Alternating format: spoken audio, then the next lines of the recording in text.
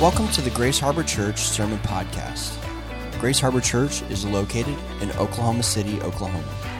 For more information, visit our website at ghokc.com.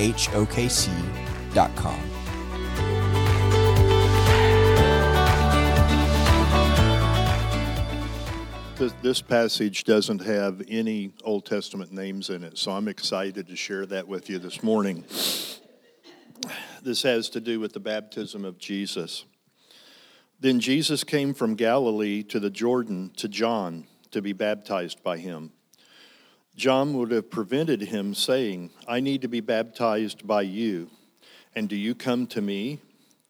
But Jesus answered him, "Let it be so now, for thus it is fitting for us to fulfill all righteousness." Then he consented. And when Jesus was baptized, immediately he went up from the water, and behold, the heavens were opened to him, and he saw the Spirit of God descending like a dove, coming to rest on him. And behold, a voice from heaven said, "This is my beloved Son, in whom I am well pleased." Thank you, Lord, for your word and how it shapes us and how it forms our minds. Lord, help us to submit to it today. Help us to submit to what it calls us to do and who it calls us to be. And ultimately, Lord, help us to submit to the Savior of this book, the centerpiece of the Scriptures, and that is Jesus. And so help us, Lord, to see him for his glory, see him in all of his beauty, see him in his worthiness to be followed. And so, Lord, there are things that we don't know, that we need your help knowing. There are things that we have not become, that we need your help in becoming. And so, Lord, we just ask that you would help us in these ways this morning by your Spirit. In your name, amen. You may be seated. All right, Matthew chapter 3, verses 13 through 17. As we talked last week, we established that the key figure who Matthew is indisputably and unapologetically pointing to is Jesus, right? So Sunday school answer. Who is Matthew pointing to? Jesus, 100% today. There you go. If you want to argue that, we can have a conversation somewhere later, but again, it's indisputable who Matthew is pointing to is Jesus. Now, we have the responsibility of responding to what Matthew's saying in whatever way that we will. But what he's establishing and what he's laying out for us is this is who Jesus is. And so we're going to look some more into what Matthew is saying about Jesus. And in today's text, in Matthew's gospel, we really see Jesus emerge for the first time. So we've heard about Jesus, yes, but as far as just seeing Jesus and like there being some sort of personal encounter with Jesus, we see Jesus emerge for the first time. And so here he is in person. Here he is in the flesh for us to see what is he doing, how is he behaving in this world. And it's safe to say, I think, that Matthew has given Jesus quite the buildup, hasn't he? Matthew has built Jesus up in such a way. And so at least one thing that I think we're allowed to be sensing and feeling is that this guy has a lot to live up to, right? Matthew has said some major things about Jesus. And I'm not saying the text poses this question, but for us, it's like, this guy has a lot to live up to. He's the long-awaited Messiah. He is the Son of God. He is the promised King. He is the blessing. John the Baptist showed up and is mirroring what the Jews had been told that Elijah would say when he comes back someday in the book of Malachi. Matthew even says that this John the Baptist guy is who Isaiah is talking about. And so the stage is being set in a pretty massive way for Jesus. It is all quite the buildup. Yet, when we see Jesus appear here in Matthew, he doesn't appear quite the way that we would expect this world-shaking figure to appear, right? It's like, okay, we've got this massive buildup. Surely he's gonna emerge from like the smoke machines of Jerusalem up through the thing in the stage that lifts up you if you're ZZ Top, like lifts you up through the stage and like fog machines and lights, and he's going to come out in this epic way. Yet, what we see in Jesus This is so important for us in this text. Yet what we see in Jesus is not so much a message out of the gate, not that he didn't have a message, but what we see is a particular posture that Jesus takes. He takes a particular posture. Now, Jesus has a message, but this massive figure who Matthew has built and John the Baptist prepared the way for shows up not out of the gate with a message, but with a posture.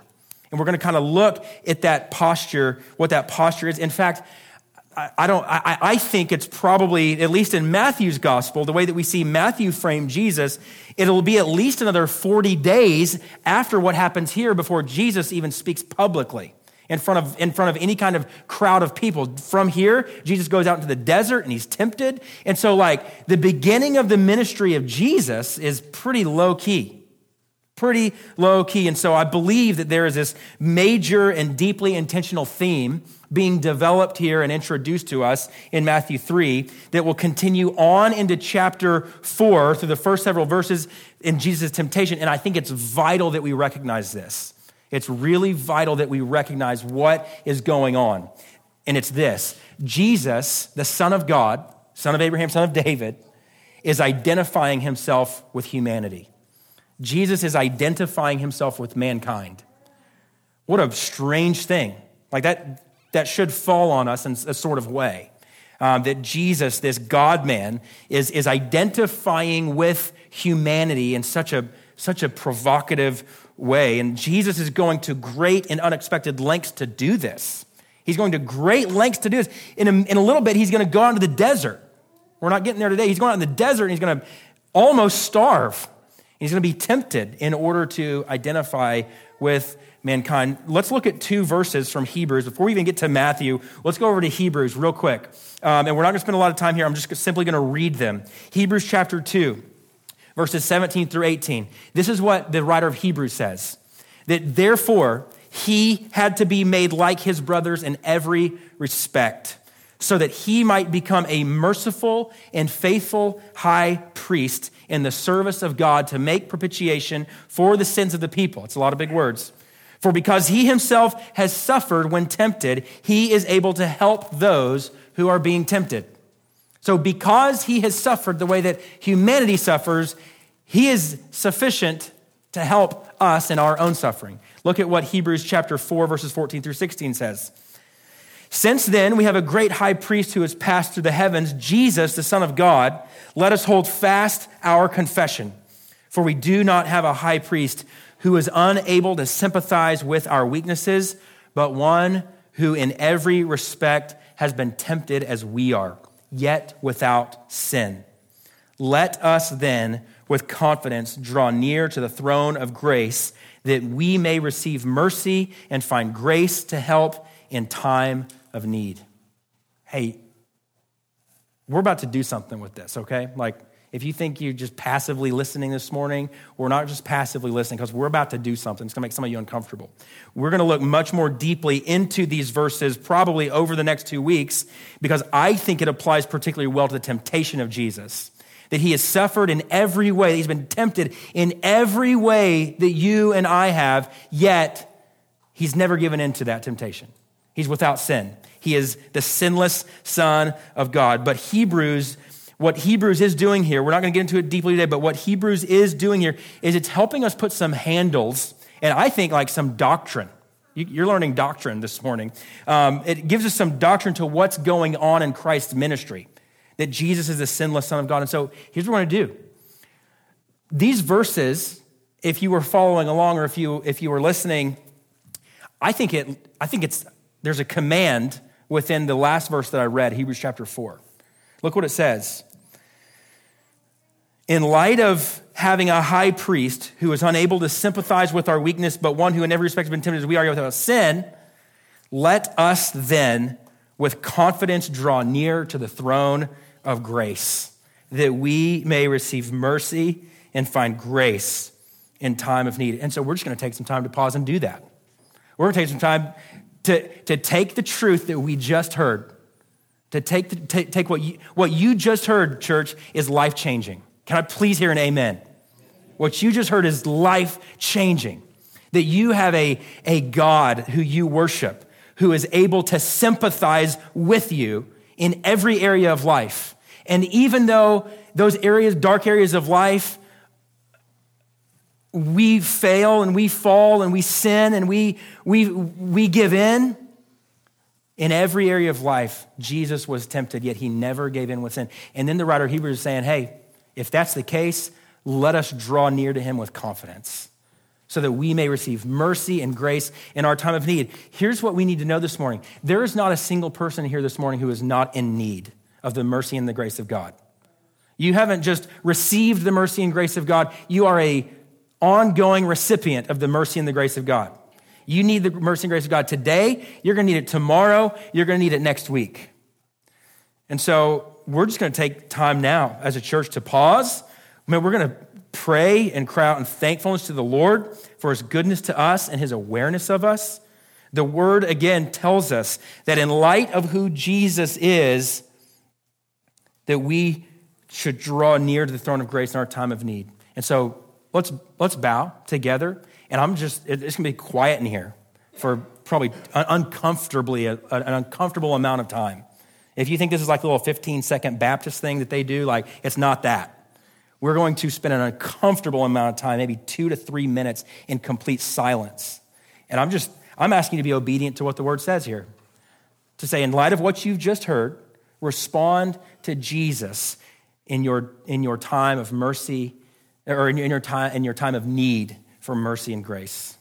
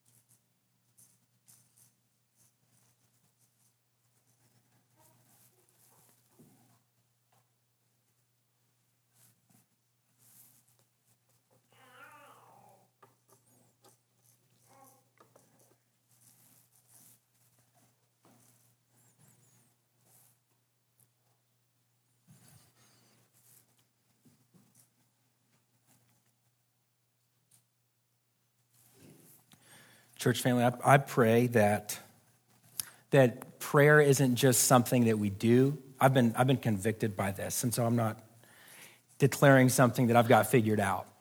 But even just as of recent, the Spirit of God has just put on my heart that prayer not be something just that we do, but prayer be who we are. That prayer be, as a church, that it's who we are. And so that even moments like this would become more familiar and more comfortable for us, and that maybe there would be times where it gets a little bit uncomfortable, but that prayer would be someone that we are. And so here's where we're going today and what we're going to see in the text of Matthew chapter 3. If you've been with us, you know that the best thing for you to do, the way that I write my sermons is just looking at the text and just reading through it. And so if you use your scriptures today, you will not get lost, I hope. If you do, that's my bad. I chased a rabbit probably. And so here's where we're going today and what we're going to see in the text. Three things: the humility of Jesus, the obedience of Jesus, and the sonship of Jesus. The humility of Jesus, the obedience of Jesus, and the sonship of Jesus. And so Jesus not only is all of these things, he's not only humble, he's not only obedient, he's not only a son, but he also exists as the example in all of these things. And so Jesus is the perfect picture of humility. Jesus is the perfect picture of obedience. Jesus is the perfect picture of being a son of God, being the Son of God. But he also exists for us to see as an example. And just lest you misunderstand, Jesus is more than an example, right? He's not just an example for us. He's Lord. And so being Lord, Jesus does serve as an example to us. And so he lived these things out perfectly, and it is in his perfect humility, in his perfect obedience, and in his perfect sonship where our righteousness rests. Just so you don't misunderstand what I'm saying. But he serves as an example for those who will follow him. And so let's look at the humility of Jesus, just simply in verse 13. Let's read verse 13 and 14. Then Jesus came from Galilee to the Jordan, to John, to be baptized by him. John would have prevented him, saying, I need to be baptized by you, and do you come to me? We've got to understand and catch this out of the gate. We've got to understand what Jesus is doing out of the gate. Humility is no secondary aspect to who Jesus is. Humility is not just some good topping to his amazing ministry. It's not secondary to who Jesus is. The New Testament, literally the story of Jesus in the New Testament, opens with the humility of Jesus in telling about his birth. If we miss the humility of Jesus and the birth of Christ, we're missing some of the point of the story of the birth of Christ. That it's a humble posture that the Son of God is taking. The birth story and the incarnation is a grand display of humility.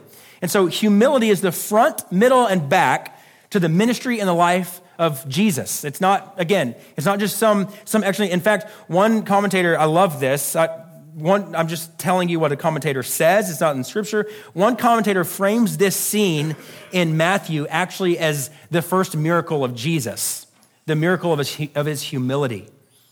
That it's a miracle that God, John, by the way, John's gospel is going to establish Jesus as God. It's a miracle that God would stoop in humility, and that it's a miracle that what would be true of Jesus in the book of Hebrews is true about Jesus. That's miraculous. And so the one who is claimed to be the Son of God and the Messiah begins again, not his ministry with a show, but with a posture of humility. Just with this humble posture. And that's what he's coming to John. And John's shocked by it. John says, what in the world? You're supposed to baptize me. And so Jesus' whole life will be like this. We see that this is the way that Jesus' life goes, because Jesus' life ends, his earthly life on the cross ends on a cross between two thieves. And his ministry begins in a river among sinful people. I mean, he is just in the middle of the sin party, right? Now, you know what I'm saying there, right? Like he's not sinning, but he's just all up in this. His life ends on the cross between two thieves, and his ministry begins in a river with sinners who are repenting and confessing of their sins and being baptized. In fact, I personally get this picture. I have a couple pictures up here, Quinn. Sorry, I didn't tell you about this. This is conjecture. I personally get this picture of Jesus in one of those baptismal lines. You know, have you seen Our Brother, Where Art Thou? You know, where all the people are leading down to the pond, and it's just you couldn't pick out who's who in a crowd because they're all wearing pretty much the same thing, and there's just this line. I think there's another picture. This is just kind of the way that I picture this scene in my mind of just this. This is a pool. I don't think chlorine or pools existed back then, which makes it more amazing. Jesus getting in dirty water. This is kind of the way that I picture it, that Jesus is just among this crowd of people, of these people coming to be baptized. And Jesus is just John's, he baptized this person, and Jesus shows up and John's kind of aware of who he is and that he's the one. And John's like, no, this isn't right. Regardless of what Jesus did and what we aren't aware of, we don't know that it looks like this, but regardless of what he did and what we aren't aware of, we have plenty plainly written here that should astonish us and that attest to this low-key, humble posture of Jesus here at the beginning of his ministry. That's the point of this. That is part of the point of what's going on in the end of chapter 3 and the beginning of chapter 4, that he's taking on not only human flesh, but he's taking on the human experience, that he's identifying with sinful people as the Son of God. what a mind-blowing thing. Look, here's a couple of ways that I just want to challenge us. What I've done so far is just try to faithfully preach what's here in the text, but let's apply this to us. I think Jesus, to put it in a provocative way, Jesus shows us here that the way up is down. He shows us that the way to greatness, if you will, or to where you want to be is not in coming in this mighty, prideful, arrogant way, but in a posture of humility. We get this turned around, don't we? I mean, we get this turned. If you're in business, you understand kind of the implications of what this means. We get this turned around because we think that because we have something to say, that we're worth following.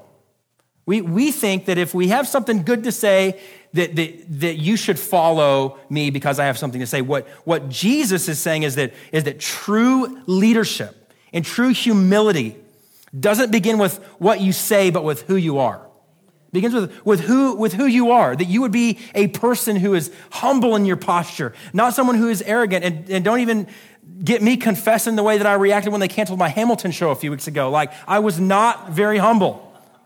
It was not a shining moment for me.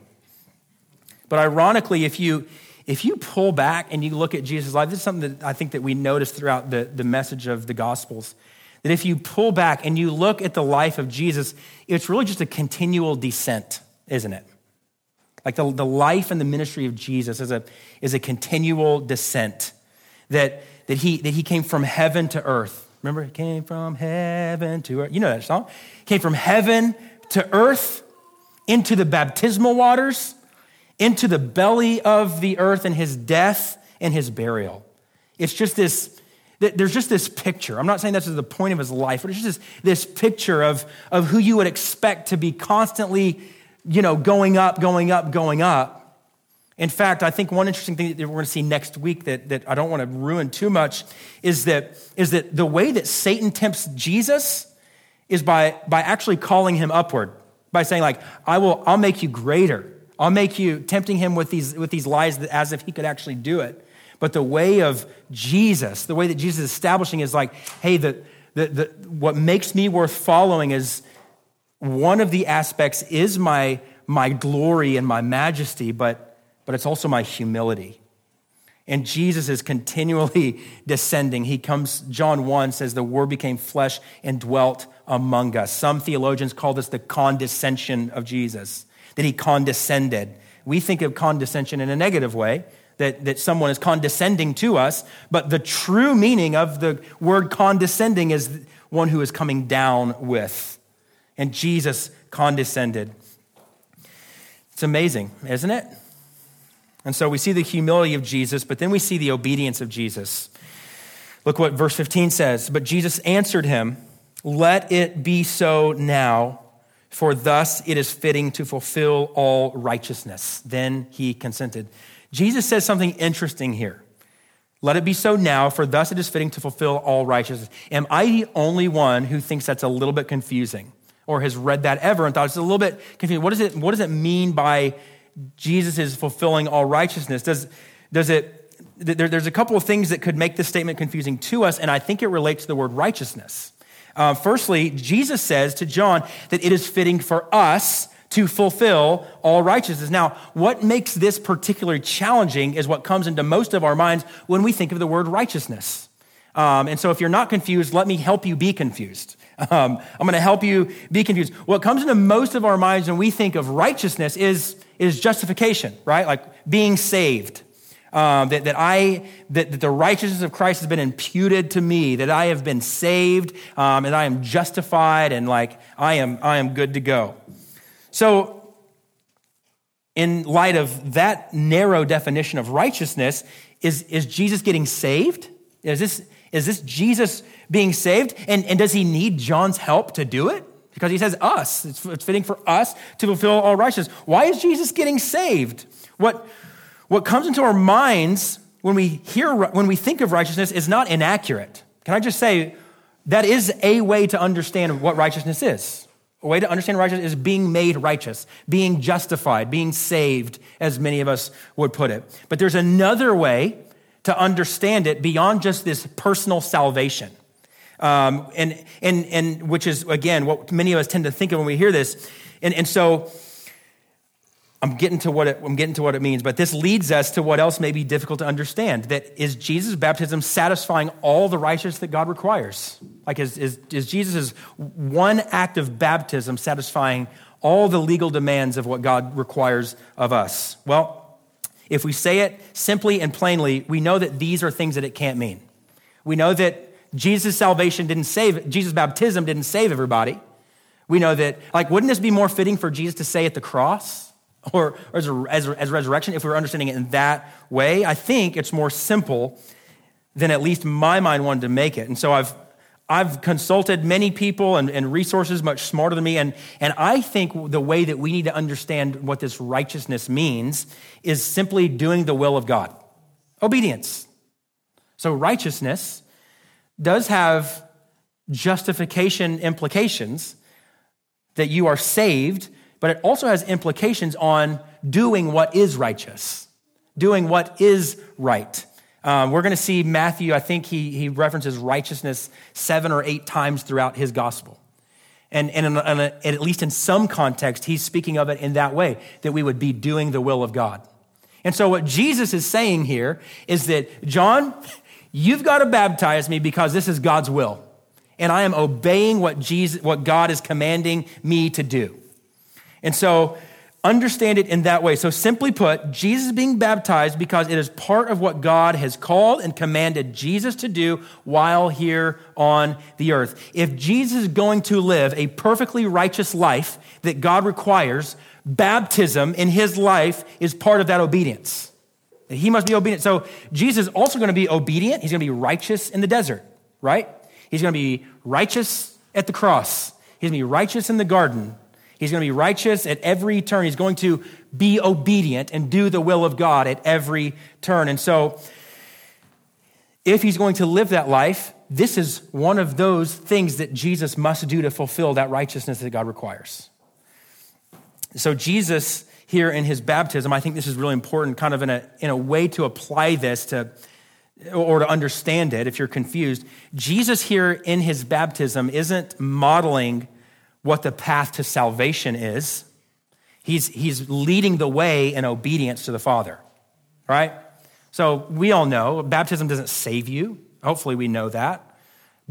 Salvation is by grace through faith in Jesus Christ alone. Now, we believe and we practice baptism here, but what Jesus is doing here is he's not saying this is the way that you're saved. He's saying this is the way that God has commanded me to live my life, and I'm going to follow him. That's what Jesus is saying here. And so this attests, I believe, let's kind of work on what we've done so far. This attests and supports not only his obedience, but his humility. Jesus is taking this humble posture of being an obedient servant to the Father, right? So he's obedient and he's humble. In fact, I love Philippians chapter 2, verses 5 through 11. Have this mind among yourselves, which is yours in Christ Jesus, who though he was in the form of God, he did not count equality with God a thing to be grasped, but he emptied himself by taking the form of a servant, being born in the likeness of men, and being found in human form, he humbled himself by becoming obedient to the point of death, even death on a cross. Let me pause there real quick. I don't know if this is what that verse means, but when it says up to the point of death, the way that it comes across to me, and you can correct me if I'm wrong later, the way it comes across to me is that up to the point of death and everything that led up to that point. So he became obedient. He became obedient to the point of death. So that means he became obedient in his walk with the Father. He became obedient in everything that the Father was calling him to do to the point of death, even death on a cross. Therefore, God has highly exalted him and bestowed on him the name that is above every name, so that at the name of Jesus, every knee should bow in heaven and on earth and under the earth, and every tongue confess that Jesus Christ is Lord, to the glory of God the Father. That's Philippians 2, 5 through 11. that verse is showing us that for Jesus, the way that he chose was that in order to be exalted, he had to condescend. He came down so that he would go up. And that's what this passage is saying, that Jesus humbled himself even to that point. And so just a beautiful display of the humility and the obedience of Jesus. Thirdly, the final thing that we see, this is really fascinating, and I wish we had 2 years to preach these two verses. The sonship of Jesus. What happens here in verses 16 and 17 really is fascinating. So let's read 16 and 17. And when Jesus was baptized, immediately he went up from the water, and behold, the heavens were opened to him. And he saw the Spirit of God descending like a dove and coming to rest on him. And behold, a voice from heaven said, "This is my beloved Son, with whom I am well pleased." And so Matthew has acknowledged the place of Jesus. The wise men came and they recognize the significance of Jesus. John the Baptist acknowledges the one who would come, and like the one to put the icing on the cake, and the one who supersedes all of them is the voice of God. So you don't have wise men, you don't have Matthew, you don't have John the Baptist. You have the voice of God the Father booming from heaven saying, "This is him. This is him." Matthew's already told us that. This is him. In case you have any doubt, here's God saying, "This is him." Hey, this is a massive claim. This is a huge claim. And so there are people who we love that deal with doubts of who this is, but we at least have to reckon with that this book right here makes the claim that God himself from heaven spoke down and said, Jesus is the one. So we can reckon with that, however we decide, but we have to respond to that in some way. And so here, the voice of God affirms who Jesus is, the Son of God, as it was prophesied in Psalm chapter 2, verse 7. Look at Psalm 2:7. Don't you just love the way the Bible connects? Psalm 2:7, "I will tell of the decree. The Lord said to me, 'You are my son. Today I have begotten you.'" And God isn't only affirming Jesus as the Son of God. This is really, really interesting. God isn't only affirming Jesus as the Son of God, but the Spirit is present too. You see the Spirit, right? The Spirit's not a dove. I was instructed this week in our sermon study, the Spirit is not a dove. So get rid of the picture of the dove that's in your house above your mantle probably. The Holy Spirit is not a dove. The Holy Spirit is a real being. The Spirit is a person, and he's not a dove, okay? He's not a dove. Say it with me. He's not a dove. Go to your grandma's house and say the Spirit's not a dove, okay? The Spirit is not a dove. So you've got the Father who's present in this, and then you've got the Holy Spirit show up. Not as a dove. The Spirit shows up, and he affirms Jesus as the servant of God. And you go back to Isaiah chapter 11, you go back to Isaiah chapter 42 and Isaiah 61, and in each of these places, a specific reference to the Spirit of God being upon the Son of God is there. So if you need to check me on that, go to Isaiah 11, Isaiah 42, or Isaiah 61. In all of those places, the Spirit of the Lord is upon him. The Spirit of the Lord is upon me. The Spirit of the Lord is descending on the Son of God. And it's all pointing to this moment. It's all pointing to what's going on in this thing. And so this is amazing. In the opening chapters of this book, man, you got some gnarly claims. That Jesus is the Son of God, he is the son of Abraham, he is the son of David, and that Jesus is the fulfillment of all of the promises that God makes to his covenant people. 2 Corinthians chapter 1, verse 20. "For the Son of God, Jesus Christ, whom we proclaimed among you, Silvanus and Timothy and I, was not yes and no, but in him it is always yes. For all the promises of God find their yes in Jesus." In him. That is why it is through him that we utter our amen to God for his glory. Anybody, you've noticed the appearance of the Trinity here, right? We see the Trinity present here at the baptism of Jesus. Got the Father, the Son's there, the Spirit's there. 3 distinct persons, all deity, the Father, Son, and Spirit. Interesting fact, the Trinity appears here at Jesus' baptism. The other place that the Trinity appears in Matthew's gospel is at the baptism of the church in Matthew chapter 28, verse 19. That you will baptize them in the name of the Father and the Son and of the Holy Spirit. The Holy Spirit loves him some baptism. The Trinity loves him some baptism.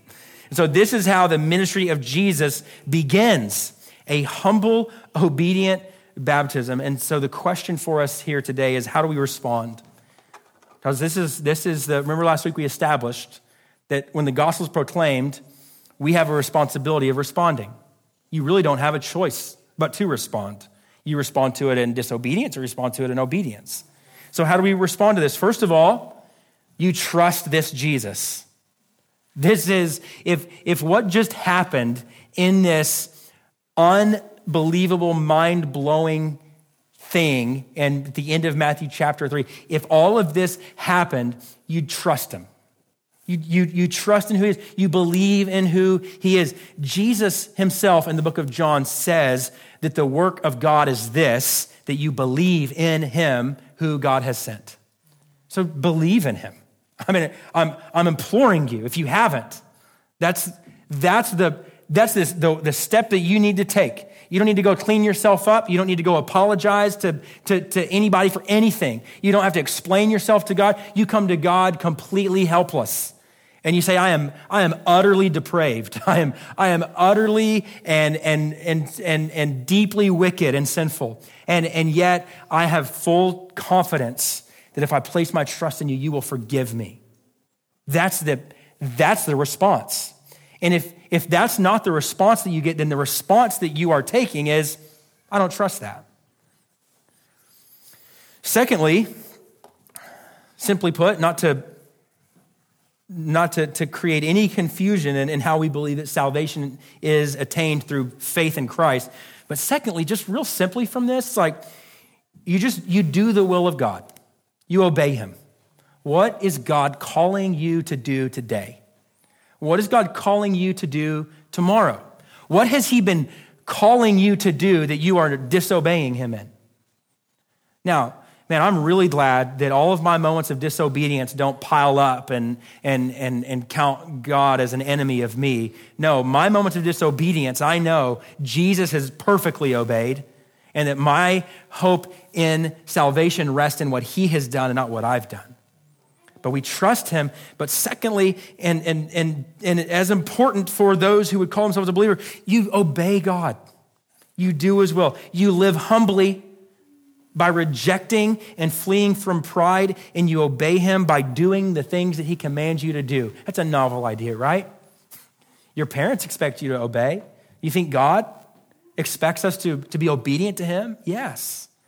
And hey, let me just tell you as a believer that the obedience, we've said this before, is that we don't work for God's approval, we work from God's approval. And working from the approval that we have makes obedience a lot easier, right? It makes it a much more joy-filled task. I think we see that in Christ's baptism. Christ's baptism and the affirmation of the Father and the Spirit didn't make Jesus the Son of God. He was already the Son of God, but it affirmed him as the Son of God. It said, this is my Son. This is who he is. Just in the same way that our obedience, whatever it is that God is calling us to do, doesn't save you, but it's fruit of what is true within you. Jesus says, if you love me, you will keep my commands. And if Jesus is God's Son, in whom God is well pleased, then uniting your life with Christ's gives you, this is mind-blowing, gives you the same status as Jesus. Gives you the same status as Jesus, a beloved child of God. That is what's true of you if you trust and your hope is in Jesus, that you are a beloved child of God. Isn't that crazy? That what God opened up the skies to declare to the world at the baptism of Jesus is what God will open up the skies and tell the world about you. That you are my beloved child in whom I'm well pleased, not because you're great or you're awesome, but because your hope is in what Christ has done for us. That's the gospel. That's the gospel. And you have a decision to make. If you've never trusted him, to trust him right now. If you have trusted him and you're living in a season of disobedience, can I just tell you, just come back to the Lord. He's not run from you. You've run from him. He's right there waiting. And he'll receive you. And that's what we acknowledge when we come to the table. That right now, if I confess my sins, he will be faithful and just to forgive me of my sins and to cleanse me from all unrighteousness. And so let's stand together and let's pray and let's approach the table boldly and confidently, knowing that it is not my righteousness, but the righteousness of Jesus.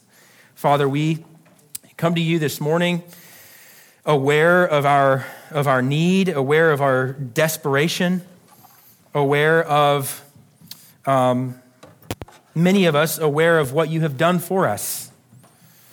That those who have been united with Jesus in his righteousness are beloved children of the Most High God. And so, Lord, would we just respond in light of that this morning through singing and worship to you? May we respond by coming humbly to the table, where we receive what we do not deserve, where we receive something that we have done nothing to pay for, but we are given everything that we need for righteousness, not in these elements in and of themselves, but in what these elements teach to us, what they teach to us about what the gospel is, that Jesus Christ came to save sinners. And so thank you, Lord, for saving us. Thank you for extending the offer of salvation to us and being able to keep up your end of the deal even when we don't. We pray these things in your name. Amen.